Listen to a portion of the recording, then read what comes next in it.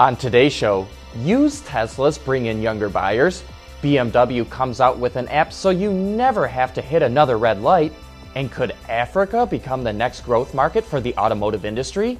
All that and more coming right up on Autoline Daily.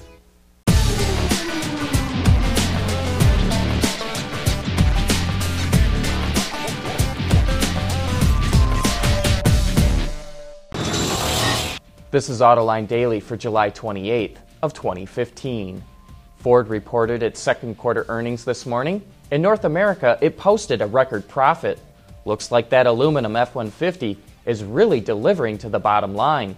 Ford also posted strong profits in the Asia-Pacific region. It almost broke even in Europe and narrowed its losses in South America. One area that deserves attention is Africa and the Middle East.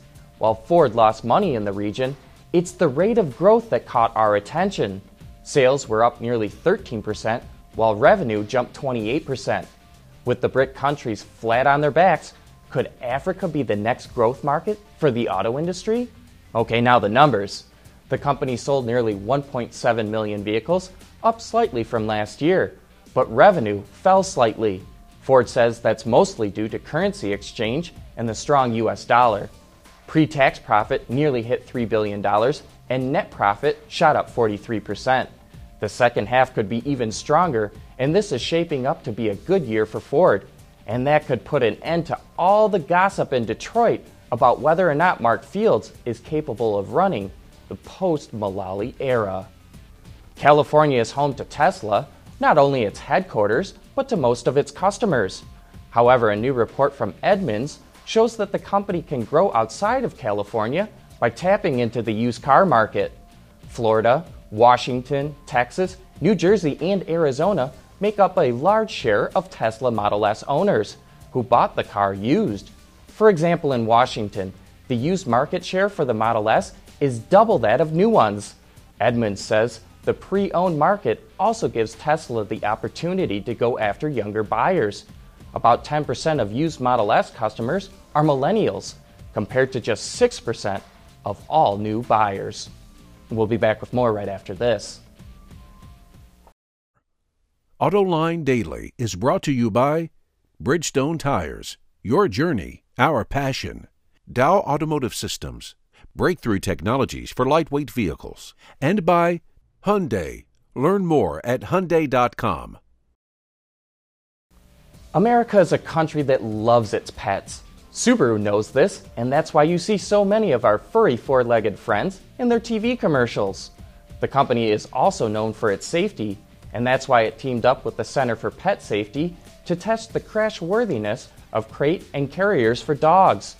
While the makers of these products claim they are crash-tested and safe for use, there aren't any protocols or standards to prove those claims. As you can see from this test footage, some of the carriers fall apart or fail to prevent the dog from becoming a deadly projectile, but other crates had little to no damage. Click the link in today's transcript to find out who makes the best dog cages in the marketplace. You know, don't you hate those days when all you seem to do is hit red lights? Well, BMW has an app for that. Called Enlightened by Connected Signals, the app shows real-time status of upcoming traffic lights and has a countdown to when the signal will change. It then recommends whether or not to stop or proceed. The idea behind the app is to increase safety and help improve fuel economy, but I suspect most BMW drivers will use it to beat the red lights. Enlighten will work with iOS devices in any BMW equipped with the app's option, but it is currently limited to 3 cities in the United States. Coming up next, you'll be amazed at how much water comes out the tailpipe of a fuel cell car. For the people at Dow, racing is a sport and a science. We enjoy one and learn from the other. But like most competitive people, we like winning at both. This is the human element at work. Dow. Last week on Autoline After Hours, we were talking all about the water that comes out the tailpipe of a hydrogen fuel cell car. General Motors told us that those cars put out 2 gallons of water for every hour of driving. That sure sounds like a lot of water, and it could be dangerous to dump so much water on the road in the winter where it freezes up. So we contacted Toyota since it is already leasing its Mirai fuel cell car. To prevent releasing large amounts of liquid water, the Mirai has a bend to its tailpipe to collect the water, forming a pool at the bottom of the tailpipe. Most of it turns to vapor before it leaves the pipe. Toyota says the Mirai releases less than 1/4 of a gallon of water per mile, which pretty much matches GM's figure of 2 gallons per hour.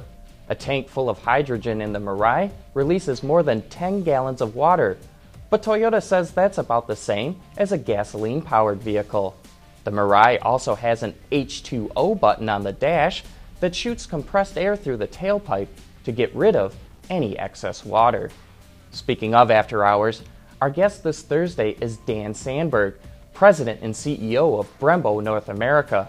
So you know the discussion is going to be all about high-performance braking power. So tune in for some of the best gearhead talk in the business.